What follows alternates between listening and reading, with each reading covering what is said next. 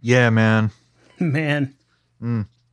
that dude really Such was a pioneer. yeah.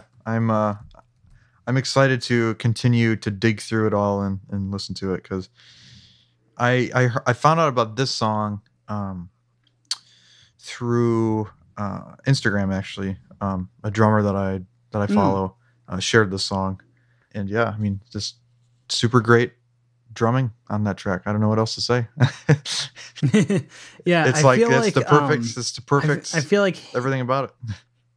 and I feel like Chick Corea and like Herbie Hancock were really like the two pioneers of that like jazz funk really early synthesizer stuff. And Hmm. I find it all so interesting because you know nobody was really using the synthesizer a whole lot before that time.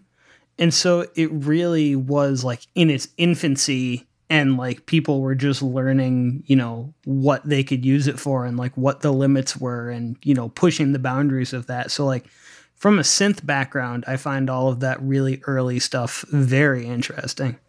Hmm. And that's probably my favorite part of the song is when it breaks into that part where the synth comes in. That I mean, it just sticks out so Mhm. much from everything else. You know, in the track, it just sticks out, and it's great. I don't know what to say. It's great. I love it.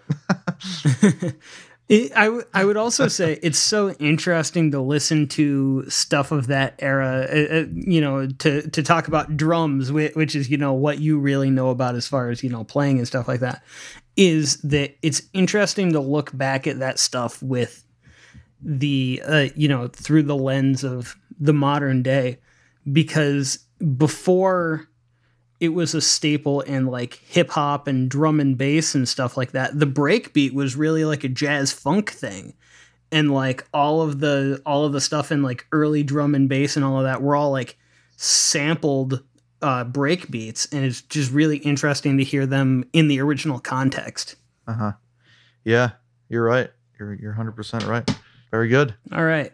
So my final tune is by a group. I can't remember how I found them, honestly, but they're called Mother's Cake. And they are a psychedelic group that on a few of their songs, many people are kind of